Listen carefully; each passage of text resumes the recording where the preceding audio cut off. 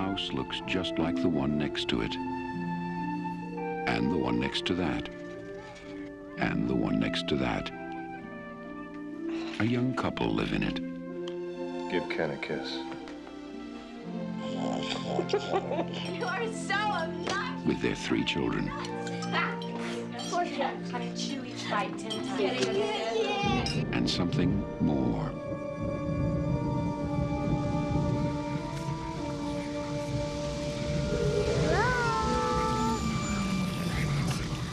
They're here. Sweetie, remember last night? Do you remember when you woke up and you said you were here? Uh-huh. Well, who did you mean? Who's here? TV people. Something's funny going on here next door. Something, We were wondering if maybe you had experienced any disturbances lately. What kind of disturbances? I don't know what hovers over this house. I've never sensed anything like it. That thing is in there with my baby. There are hundreds. Now Steven Spielberg crosses a frightening new threshold into a world within our own. Its form is revealed. What is it? Its focus is clear. And the games are over.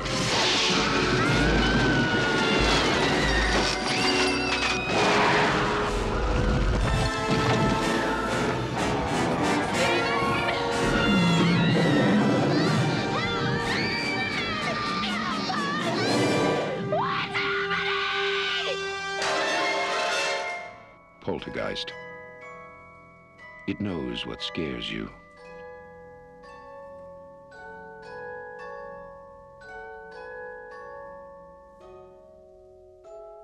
My Halloween friends. It's me, a spooky nonny. And you're listening to Cinema Parlor. What's happening, y'all? I'm Nolan. Stacy Glover. Melanie Daniels. You said spooky nonny. I changed it up today. And then you went to introduce yourself again. Yeah. I have 2 different personalities. Often the case. Sometimes 5. Yeah. You guys doing all right today? Yeah. So-so. Yeah. What are we drinking? This is called a ghostly chai. It's 2 ounces bourbon, 3 to 4 ounces of chai tea concentrate, 1 tablespoon of pumpkin puree, chai tea simple syrup, which I'll give the recipe for. You want to shake that up really, really well. I made ours extra strong. I think I doubled the bourbon. I didn't mean to. This is pretty tasty, especially for you chai fans out there. I mean, the only one I've disliked, and it wasn't your fault, it was the Detroit shot. It's Dude, great. That was one of the worst things I've ever... Such a drama queen. For those that have been keeping up with us, we are curating a 24-hour horror marathon, I believe titled Brains, Blood, and Popcorn, the 24-hour Cinema Parlor horror film marathon. This is our last block. I assume that this will be taking place from the wee hours of the morning into the sun finally making its way up. For my last film, I am picking The Nude Vampire from 1970. Roland's first color film. I think this would be a great last pick as you're in that state of consciousness of being awake and asleep. The costuming, set design, decor are all stunners. I think Roland, like I said, is a master of atmosphere, images, sound, and composition. And a great surreal film. So that's my final pick. I'm going out with a bang. I'm picking the best horror-themed rock opera, Phantom of the Paradise. I think this film is incredibly fun. Did you pick that too? No, but ours are really close. I like it. I think this film is very, very fun. And I think it's a great thing to end a marathon on. What do you got for your final pick? This is 2015's. It's a Polish film called The Lure. And love this movie. Love this movie. I just love that we both went out with a musical because I wanted something to wake people back up that was still really weird and fucked. Yeah. Which I feel like they're spiritually connected in that sense. Sure. The music in this film is so much fun. Mm-hmm. I don't speak Polish, but the songs get stuck in my head. They're so catchy. Yeah. It's a very sad fairy tale film of mermaids, and it's a love story. My theme for what I was picking is love stories and horror films. Call it part of your world, because it's a lot of voyeurism, a lot of people, situations that they're not a part of, that they're disconnected from. Sure. And I really appreciate that subgenre of horror, love stories, romantic horror. I think it's so good, but really love this film. Great pick. So the last film in the last block was your pick, Nolan. We ended on Strange Case. If you guys are okay with it, I would like the movie I just picked to run after that one. So yours is first for this Sounds block? good to me. Okay. Yes, because I really think that would flow well. And then, as you guys said, kind of in the night on more of this kind of upbeat tick. Yeah, I'll let you two decide how you guys want to go about the next two. We go Nude Vampire, The Lure, and then we end on Phantom, because that's actually a really good goodbye to everyone as they're going home. Sure. Let them know how big of a piece of shits they are. Yeah. I dig it. I think I can deal with that. Okay, so that's what we're doing. So let me write this down real quick. Okay. Our full list is, we have 12 films. Abbott and Costello Meet Frankenstein, Creature from the Black Lagoon, Pieces, Halloween, Mystery of the Wax Museum, The Company of Wolves, The Beyond, Videodrome, The Strange Case of Dr. Jekyll and Miss Osborne, The Nude Vampire, The Lure, Phantom of the Paradise. Man, I really think we did a great job here, guys. Yeah. This is a nice 24-hour marathon. I would not be disappointed if this was thrown at me at all. And you want to know something? Most of our films are 90 minutes or under. That's true. We did a really good job. I don't think there's anything that. over an hour and 32 minutes. That's So, that's great. Yeah. That's what you want, right? Which we didn't have any sort of guidelines going in for each of us picking whatever we wanted, but very digestible, weird stuff. Yeah. So that's the final list. I want eggs. I want like eggs and toast and coffee for Nice. their drive home. So I think I would probably get that during the opening scene of Phantom of the Paradise. Yeah, the juicy fruits. I would want to eat some breakfast and have some coffee to kind of pep me back up, because I've been through it. Mm-hmm. I'm going Diet Coke and popcorn for these first couple of films. And then I'm switching to coffee, maybe a light breakfast, maybe an omelet. Since I've been having popcorn the whole time, I'll stick with that for the first couple as well with you. And then I'm going to also switch some breakfast. I'm thinking a nice little breakfast poutine. That is brave of you. Yeah. So I'm just saying to end this on and go home. Yeah. You're gonna have bubble guts. Yeah. It's gonna be a rough day's sleep for me. I'm gonna be so tired, but I'm gonna be struggling. It's gonna be a bad day. But worth it. But it was followed by a great day. So you can you'll deal with it. Sacrifices. Mm-hmm. Let us know what you would curate, and also let us know if you like our choices and like our curation, and if you're so inclined to do this 24-hour marathon yourself. I think it'd be a fun challenge for anyone out there. Great job, guys, and this was a lot of fun. Something new we tried this year, and I think it worked out pretty well.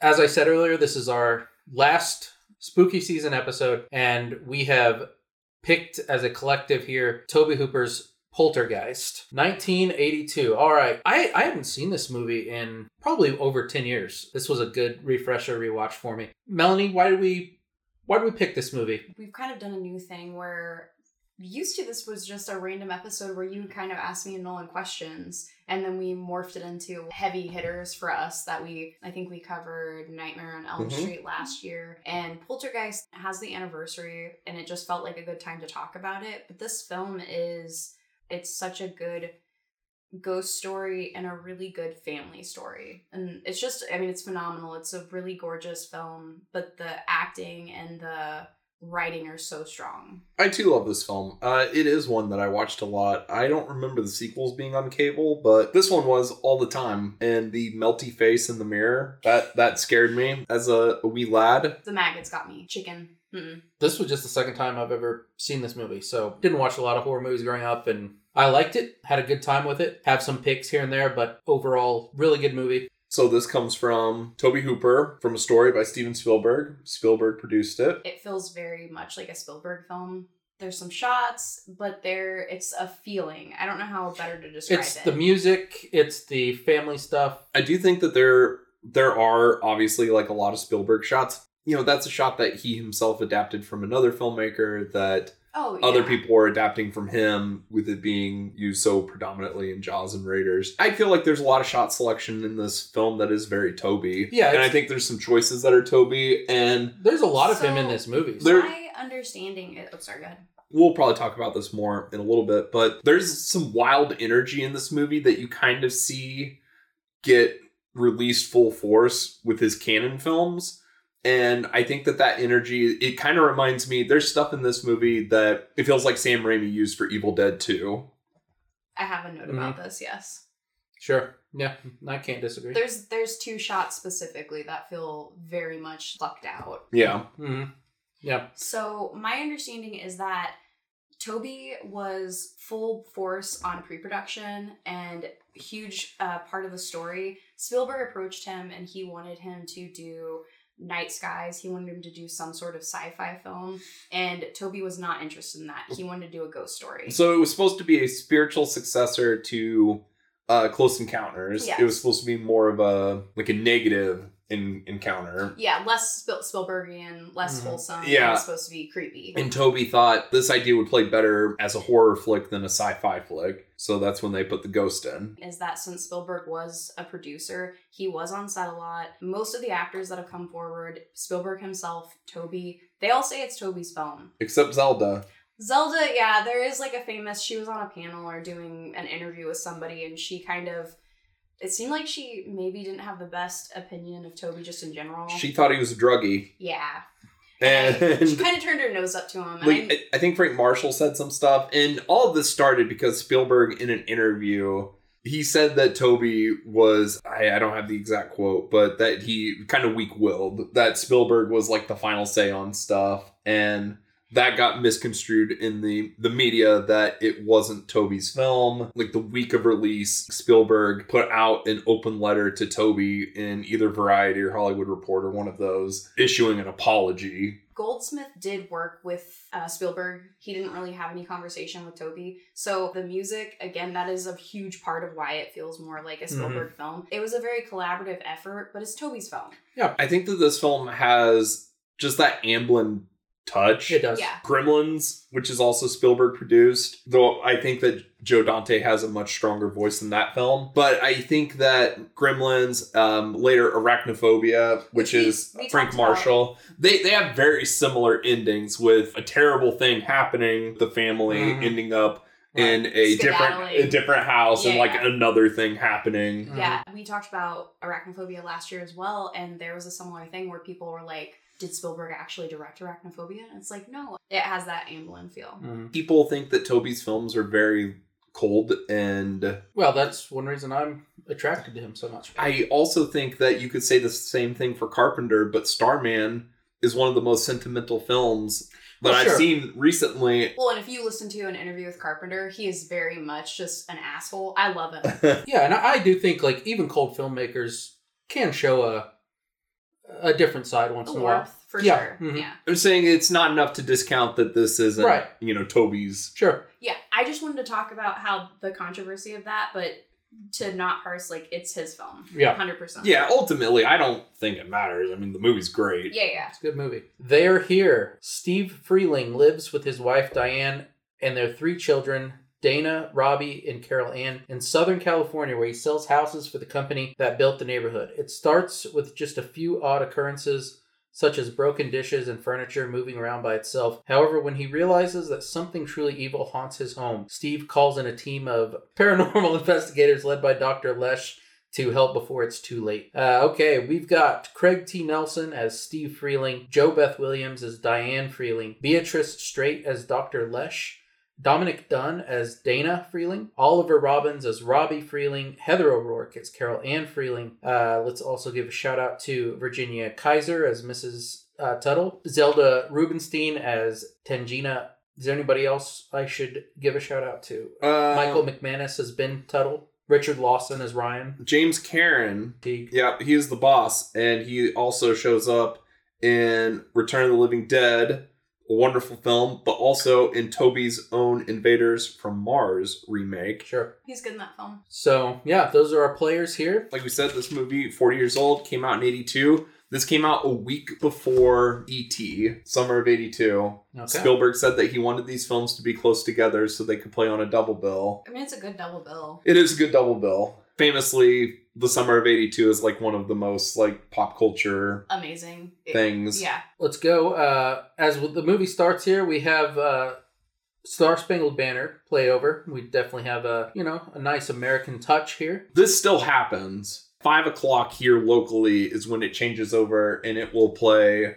So, what's the America the Beautiful or something? Yeah, it's something like that. I think it used to happen around 3. Yeah, because it was earlier. Back then, they didn't do like the advertisements like they did in the 90s and nowadays, the paid for advertisements. So channels would just shut off and stop showing programming. So this is their sign off. Yep. Mm-hmm. That I didn't actually know that. We also have a TV that has gone to white noise. We have a dog who we meet who is upset. He also steals some tater chips, which I love. I don't think he's upset yet. I think he's just cruising the house. Maybe he's just by himself, just roaming because everybody's asleep. It's kind of very similar to another roaming dog from a summer of 82 film, The Thing. He's not as good as Jed, but he's pretty yeah. good. Mm-hmm. Pretty good dog. But he's very sneaky with the potato chips. Sneaky. He pulls them and half of them come out of the bag on her bed. We also, before this, I should mention, we get the shot of Carol Ann talking with the TV,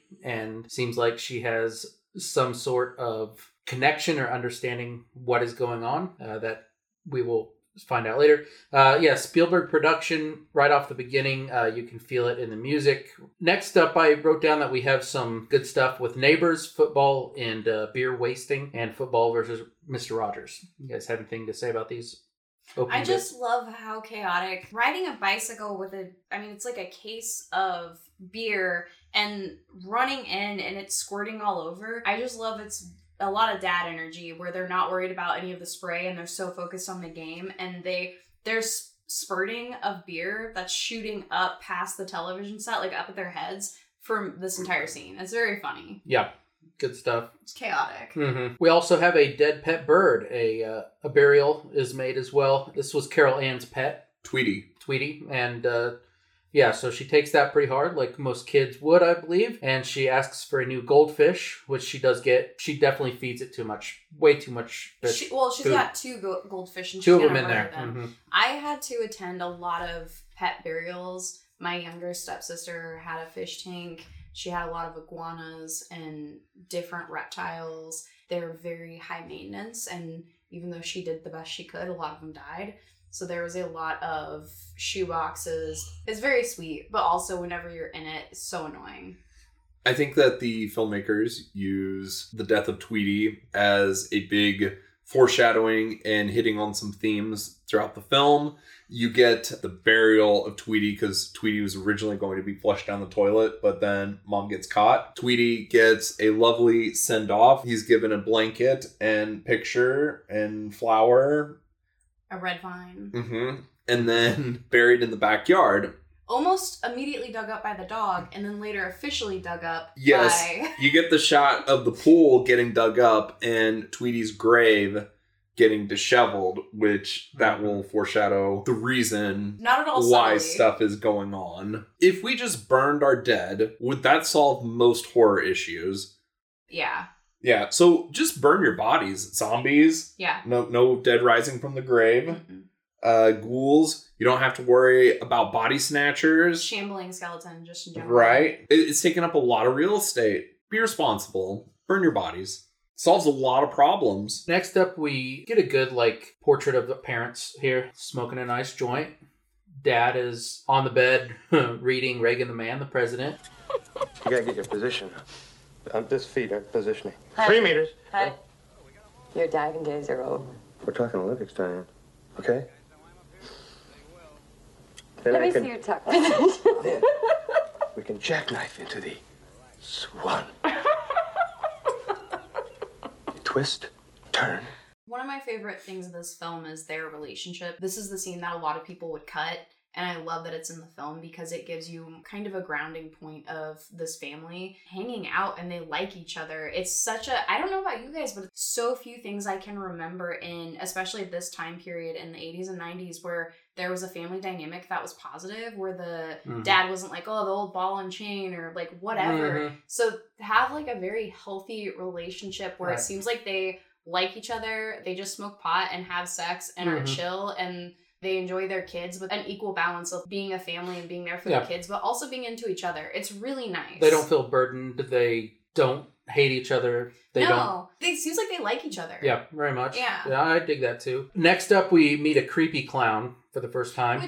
What abusive aunt or uncle gave them that toy? The thing is I don't care. Like, I was never scared of clowns as a kid. Even Pennywise, like, that never bothered me. That clown is creepy as fuck. I don't understand why they just leave him sitting in that chair staring at the kid all the time.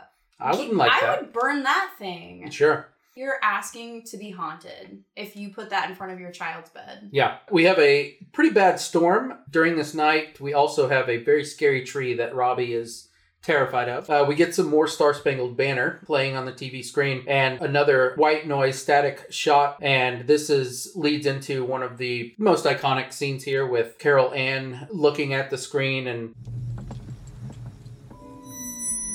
They're here. Something we talked about again while we were watching. I really love how quiet so much of the dialogue is, and Heather Rourke, I think she's 5 or so in this film. She's very, very young. She has such a cute little voice, and I like that when specifically JoBeth Williams, the mom character, is talking to her, like she kind of meets her tone, and it's a very quiet. So I find the Carol Ann talking to the TV or just looking at the TV, there's a lot of weird stuff that she does before anything goes too haywire, where she's already on her little telephone toy, just sitting in bed. She'll go up and stare at the TV, and no one else acknowledges it, really. And she just does a lot of weird stuff. It's so good. And it's that to me is like stuff in horror that I love. Things that are those quiet, creepy things that not really drawing attention to anything. I really like those touches, and there's a ton of it at the beginning of this film. Yeah. No, I agree with that. As the storm hits, they all end up in bed with the parents, and that's pretty funny. In the morning, we have some breakfast hijinkses, as I wrote. Carol Ann knows this. She's like, she knew what's going to happen here. Anything you guys want to say about this opening, like this breakfast scene where we kind of really get to meet the kids' personalities come out a little bit more, but we also like encounter really our first experience of the supernatural. Like full-blown supernatural, yeah. There's been little flourishes here and there. No, I mean, again, I think all the stuff, the family aspect, which is most of the film, is really well done. I know you don't love kid actors, and I'm sure you have plenty of notes coming right up real soon, but I like all the kids in this. It feels like a very real family dynamic. Like, everything just feels natural. It doesn't feel, there's no awkwardness where you feel like any one of the kids is really trying to act, if that makes sense. Sure. It just feels natural. Like, they do things that are little kiddish and normal. Yeah, Carol Ann is absolutely good here. Yeah. Robbie, look, I have a personal thing with little boy actors, okay? You hate them all. And he is solid enough here. And that's probably the good compliment from me. That's as good as it gets for you. And he does some things. I get annoyed at times.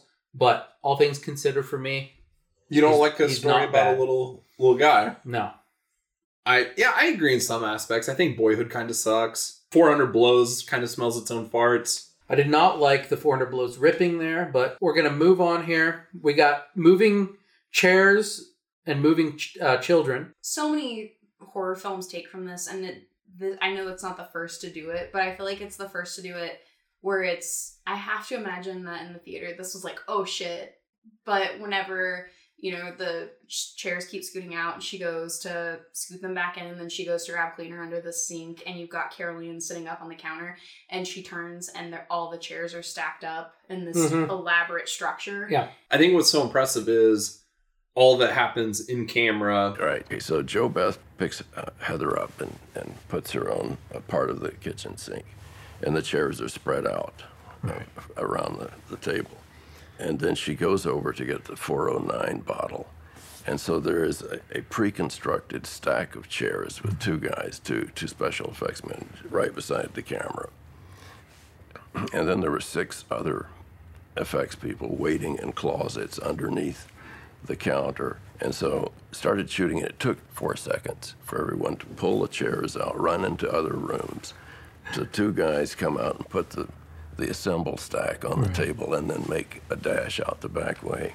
Steven gets home. At first, they show it to him and they're really excited about it. They know it's messed up. Look at this. She's so excited. I know you're going to be freaked out. And I love how hysterical she, like, so excited where he's got the trash cans because he's just come home from work and he's bringing them up. And she jerks on him so hard that the trash can, like, bonks in the door.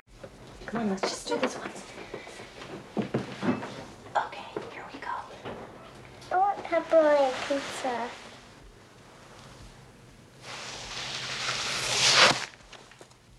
Mommy, that burned. Oh, sweetie, I'm sorry. The floor needs more wax. Steven, come on, you do it. Oh.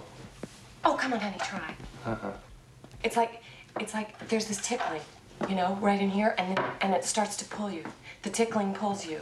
And all of a sudden, it's like there's no air except that you can breathe. Steven is definitely pretty freaked out, as he should be. Probably the most, like, reasonable response to the situation. Yeah. I don't think most people... I feel like my grandmother would react like she does, and everyone else in my family would be like, this is dark-sided. I'd be like, I'm done. I'll see you guys later. My grandma would definitely make a track and be like, okay, and scoot one of the grandchildren down it for sure. She'd be like, this is amazing. Love that. Okay, we get another crazy storm night. The big tree that definitely messed with Robbie before. This time it full on breaks through the window in his room, picks him up and grabs him, and tries to digest him, full on eating him. Carol Ann, while this is happening, gets sucked into a closet. Toys start coming to life. A lot of craziness happens. By the way, Steven is able to save his son from being eaten by the tree, but it has like 2/3 of his body inside it. The cyclone, tornado. A tornado, yes. That is very much Evil Dead. I thought it was quite impressive whatever child actor they got to drop from the tree, because it looked like they almost fell first. The kid drops first on his back. Yep. Carol Ann is they look for her, they can't find her.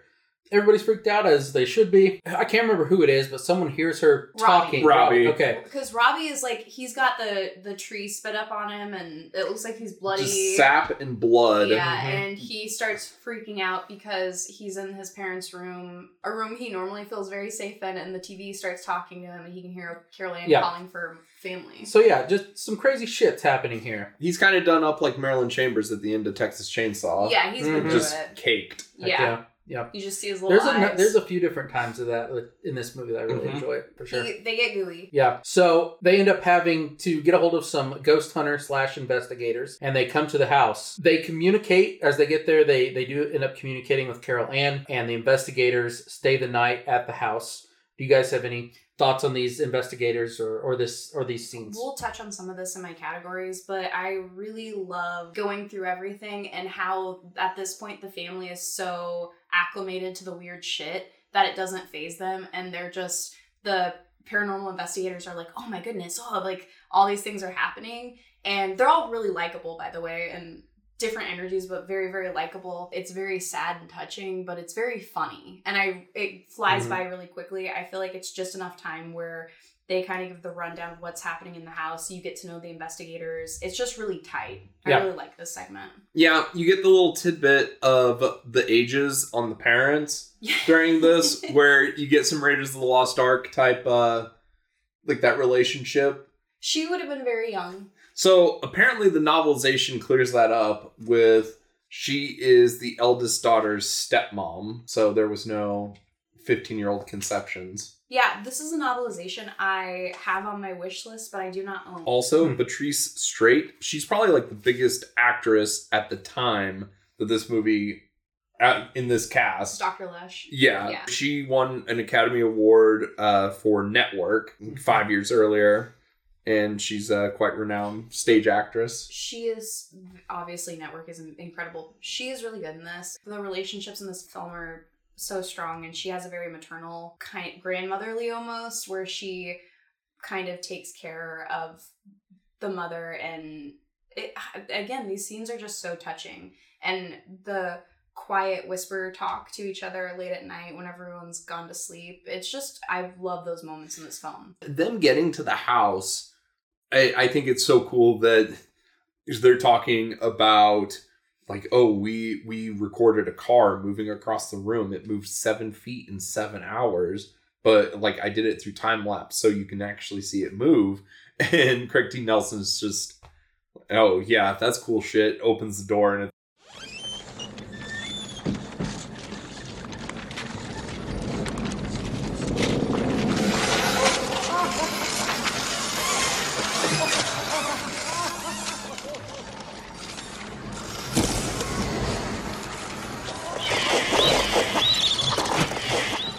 that whole sequence has a lot of Sam Raimi vibes got, to like, me. a pencil and a protractor on the record that starts playing music. Yeah. I think that scene looks incredible too. And I think it's cool because this is the first movie that I can recall that they have paranormal investigators, and I don't think you can do a modern ghost story now without having paranormal investigators. And I think this is the first movie to do it. I believe so. And it's very, there's like the same type of dynamic through all of those parties, and it's based off of this, where you have like the nerdy guy, the cool guy, and the older woman. Yeah. A favorite scene of mine comes up next. The ghost steak. And Maggot's also in the chicken. The drumstick that he Mhm. has. This is like the special effects scene that I think the gross out stuff is this whole little, this guy's journey, him having that chicken in his mouth and then dropping it. You know, they were wet and wriggling in his mouth. Yeah. Ugh. I'm going to share something real quick. Go for it. This gets cut out fine. But, our younger self, Stacy and I,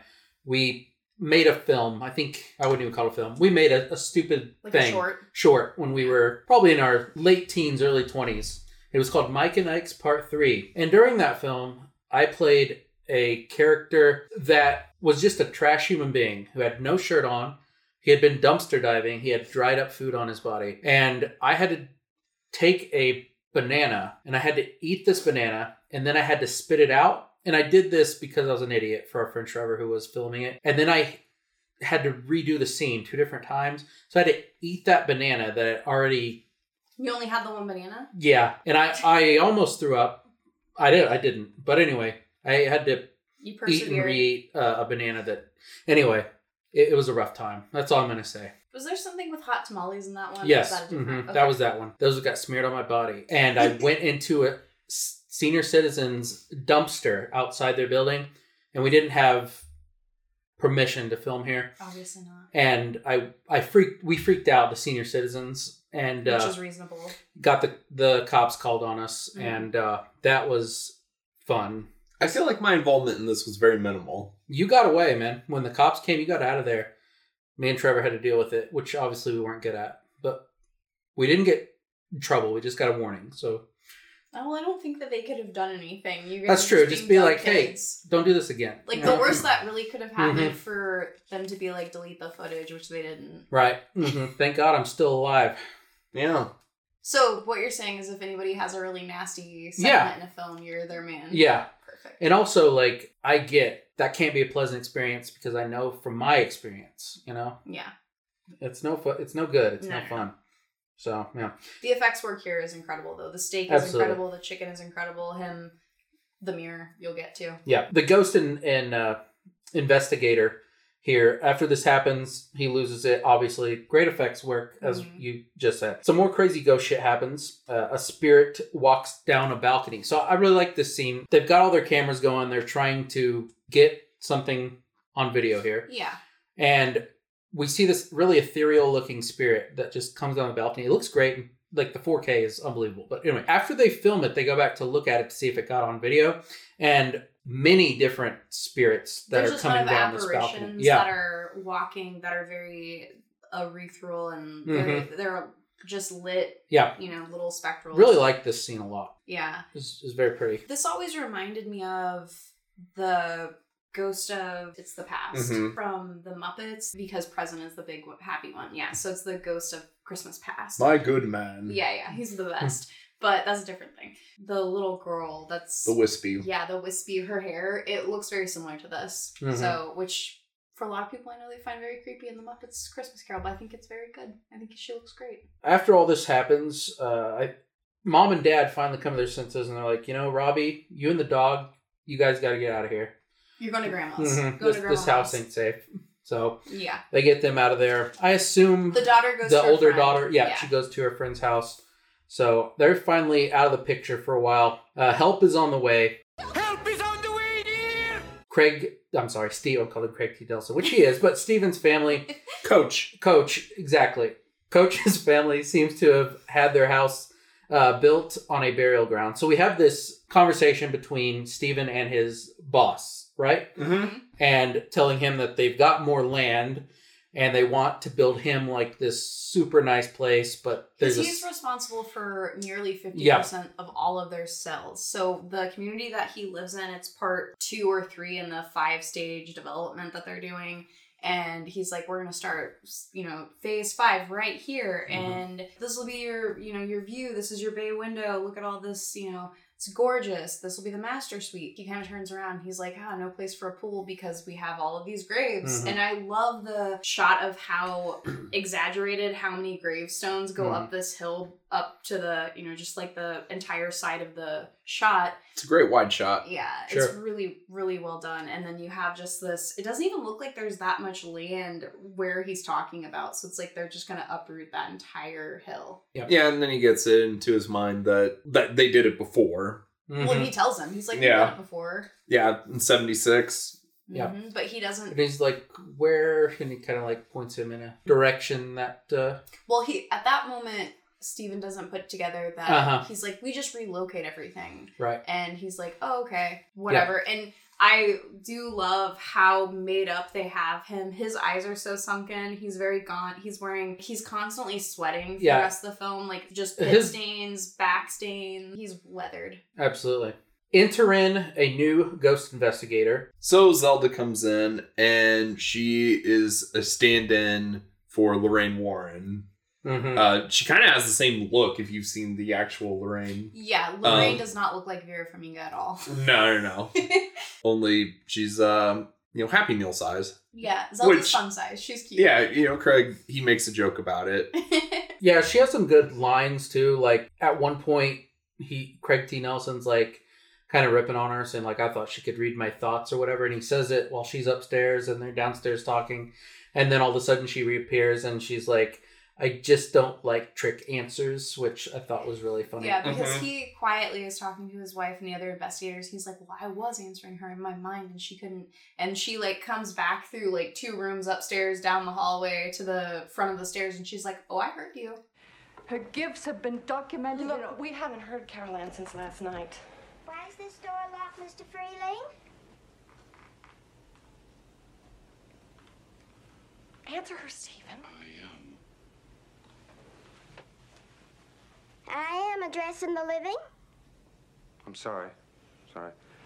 That's the room my son and daughter used to occupy. We believe it's the heart of the house. This house has many hearts. What is the matter? What's the matter? I was trying to answer her with my mind, and she couldn't hear me.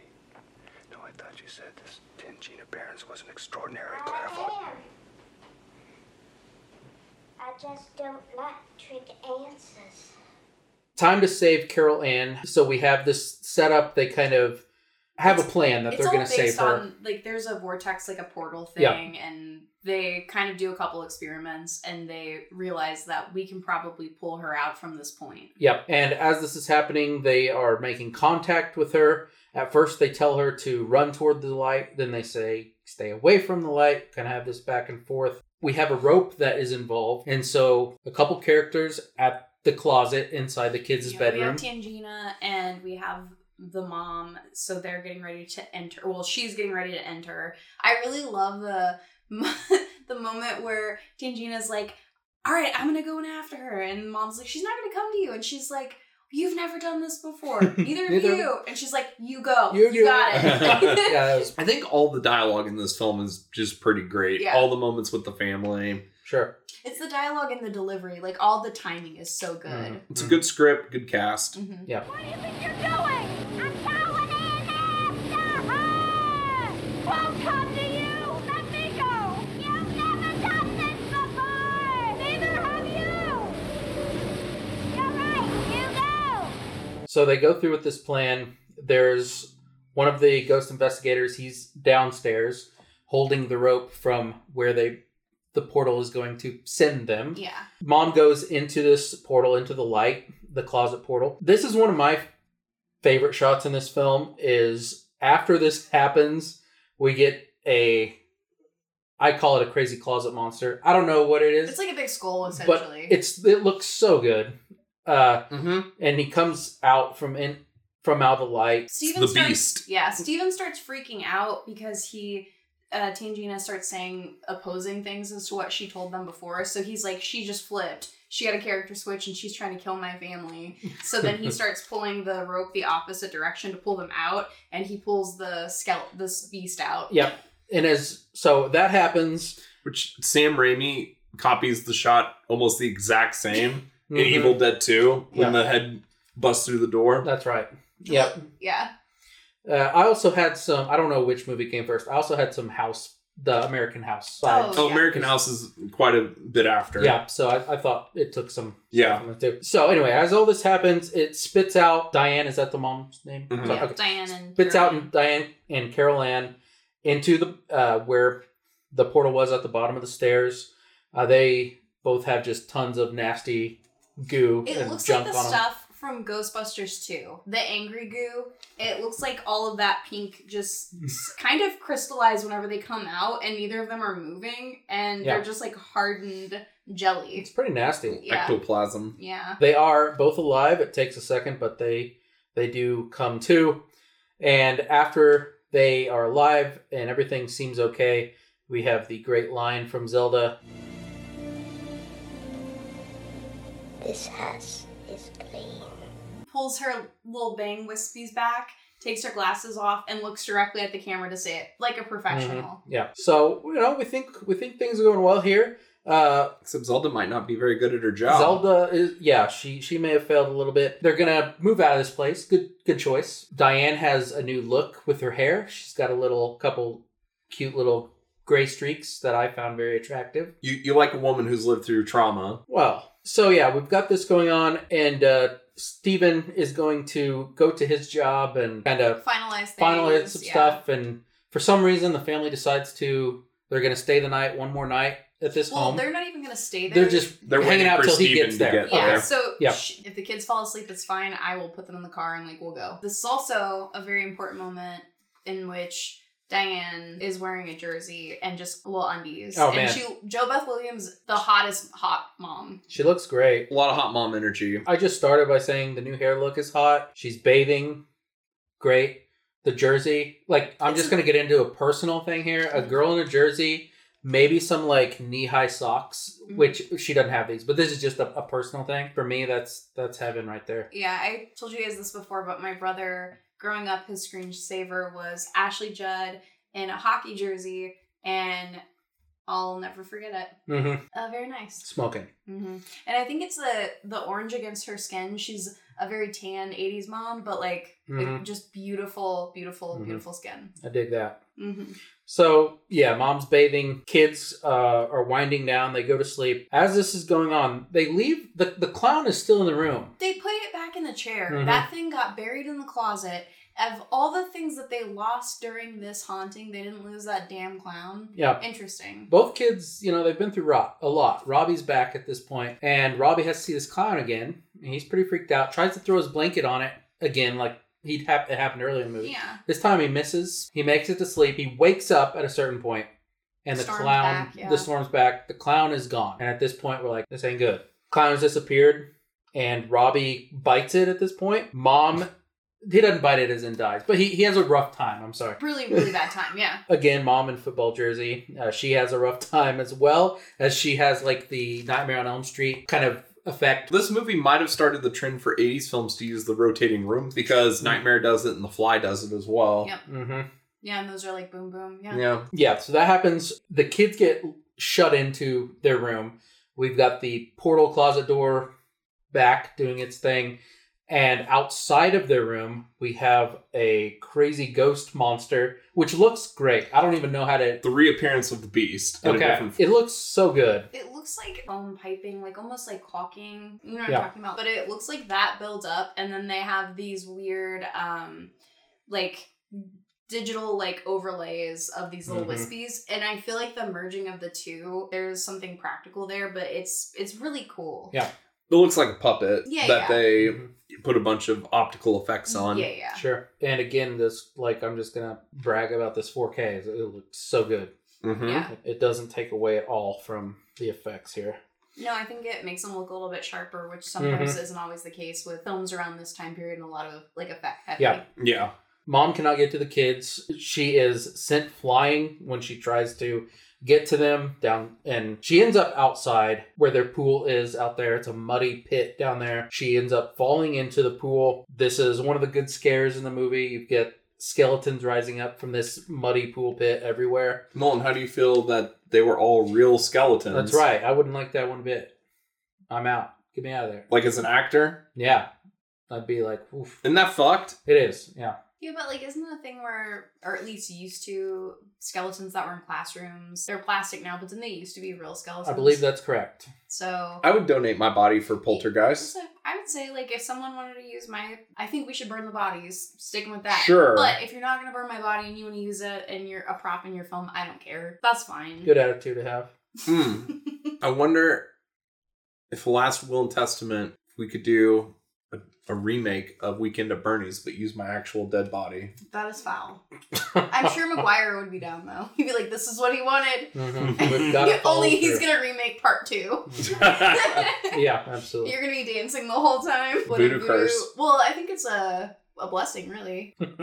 So after this happens, the closet portal that is inside the kids' room is starting to look very foul. It looks like a trachea. Yeah. It's looking very meaty. And, I don't even know how to explain and, it, like, it's but breathing, and it's real throaty. Definitely. It's nasty. A lot of nastiness going on. It's a pre-Starlight pit. Yeah.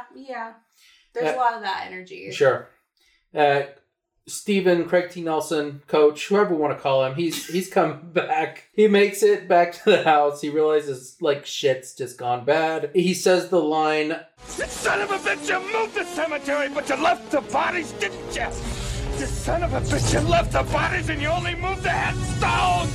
You only moved the headstones!" Well, let's just finish off what happens here. If you guys want to talk about any of it, but they get out. Mom saves the day. She Mom gets the saves kids the out of kids. there. Yeah. And they hightail it the fuck out Yeah. in their station wagon. They get in the car. The teenage daughter, she has the great line of, she gets dropped off because she's not spending a second in that house. She got dropped off and she's going to get in their car to leave.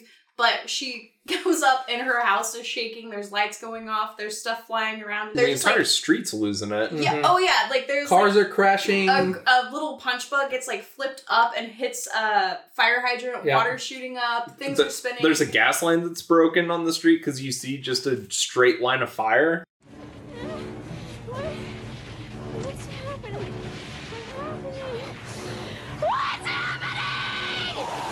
Dana, get the car! Drive away! Daddy, drive away! Steven, hurry! Daddy! The house is coming! Don't look back!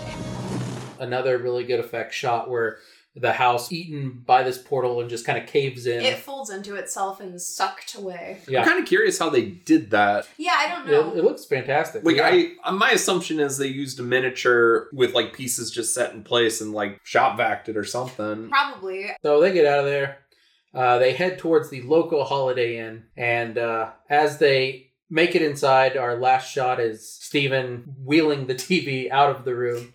Outside. And I love this that he slams the door and then we get a pullback of the shot and there's this neon Holiday Inn sign in the background and then the little theme, the very music boxy little kid theme starts. Carol Ann's theme. Yeah, starts Carol playing. Ann's theme. Yeah. It's really great. I really like the end of this movie. Like I said, it's a closure ending, but it's an ending that I really like. I just thought it was well done. I think this movie's great. Real quick, do you guys just want to mention the sequels? Okay.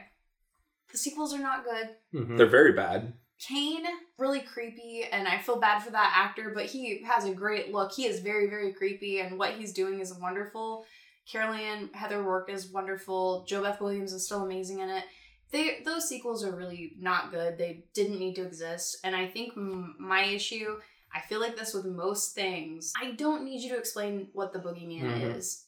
Right. Just let it. I don't need any sort of explanation for why this is happening to this family. We get everything we need in the first film. There's bodies that were disturbed, or graves that were disturbed, and that's it. We don't need, the beast. Like, the way Tangina says it, it kind of feels like it could be a demonic thing where it's just taking advantage of all these souls that are disturbed. Like, that's all I need. I don't need some lofty backstory, even though I do like Kane in the second film. Third film's really bad. Yeah, I actually have seen the second and third ones. I actually watched them a year or two ago, and I didn't particularly like either one. There's some solid effects work in the second one, and the third one really plays with mirrors quite a bit.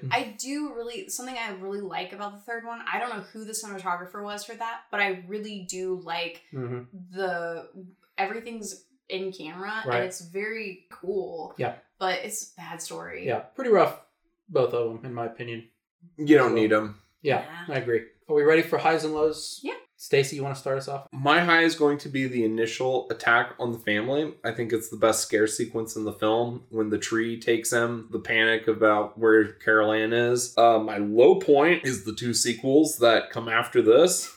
My make 'em laugh, I don't know if I have a particular make 'em laugh scene. I mean, I guess the football Mr. Rogers thing is quite funny. I just think it's a very sharp, fun script. My high point is the first time we see the beast coming out of the closet. It looks incredible. I imagine if I saw that as a kid, I would be terrified. My low point is just, a little too much Robbie in the first half of the film. And that's all right. He's good for what he is. He ain't my thing, but I've seen a lot worse. He's not bad. It's just a me thing. Nobody else. And then my make them laugh as Stacey, that opening where the guy on the bike gets tripped up by the kids messing with him and just loses like 2/3 of his beer that he's trying to bring to his friends. And yet he still takes the beer and trying to salvage it while it's spewing everywhere. At most, that's a 6-pack. It was originally a 24-pack. He's got 6 and 2 of them are busted open. Yeah.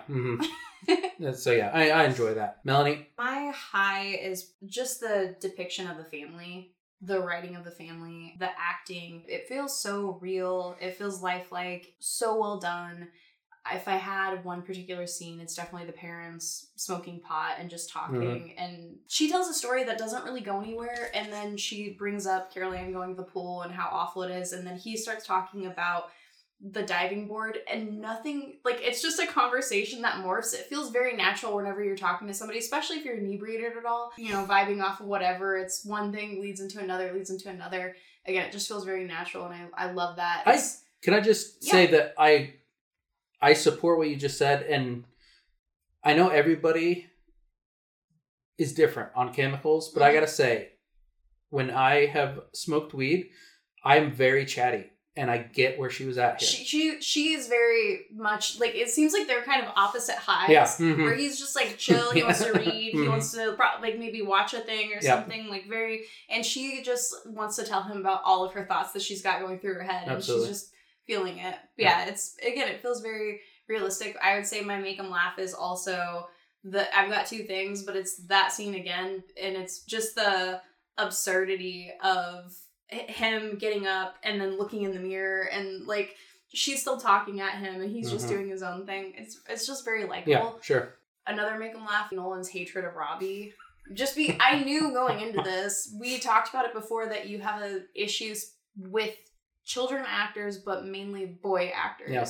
For whatever reason. I don't know why. Hook is a sticking point for you. You get really mad about it. I can't deal. Yeah. So I really appreciated that. My low is going to be, I don't like the weird cursed film theories, and I don't really want to get into it because, again, I don't like that stuff. There's a lot of tragedy with some of the actors that are in this, and I'll leave it at that. But to me, that stuff is kind of, I feel like it's mean-spirited. Sure. I don't like it.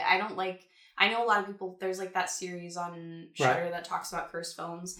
That stuff I just don't like. And I think that you can just have a thing that's tragic and it doesn't have to be a sensationalized thing. Sure. So before we get out of here, Melanie, do we have an MFK today? I don't. Okay. I don't, because I don't know who you would do. Agreed. There's just not enough people in this one. And you know what? You really just have I think that's fair. Yeah. I'm just going to let this family be this family. I know I probably There's been some others that I'm not happy that I had choices on, but Mhm. this You're gonna let it be. I'm gonna let it be. Okay. I'm sorry. You know, you guys. We'll get back on track next time. Yeah, I'll give you a good one to make up for it, but actually I might not. It depends on what our next film Sure. is. Guys, I think we've had a fun, solid month of horror films. What's the haunting in this film that would bug you the most if it was happening to you? Mine's the clown. I'll say it. The I'm not clown scared would of be clowns, rough. But Yeah. I don't want that thing shambling around my floor. Ooh. Yeah, I don't think I'd like the clown either. It's the clown or the tree. I don't know. I think for me it's the fucked up food.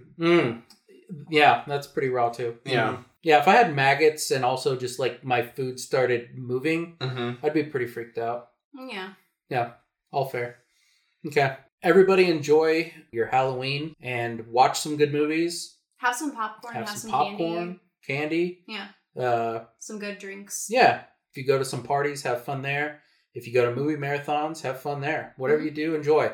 And we've had a fun time presenting these films in our marathon for you guys this year. So with that said, you can find us on iTunes and on SoundCloud and on Spotify, wherever you get your podcasts, at Cinema Parlor. You can find us on Twitter and on Instagram at Cinema Parlor. You can find me personally on Letterboxd at Chuck Madden Jr. Also, let me just say, I forgot to say this, also on our iTunes or Spotify, rate and review us and give us some feedback if you would. That's Glover84 on Letterboxd. Plastic Werewolf on all social media. That was really bad, and I don't care. Happy Halloween, baby dolls. Enjoy. And don't forget, if you eat one piece of candy, you have to eat two. Draconone is signing out.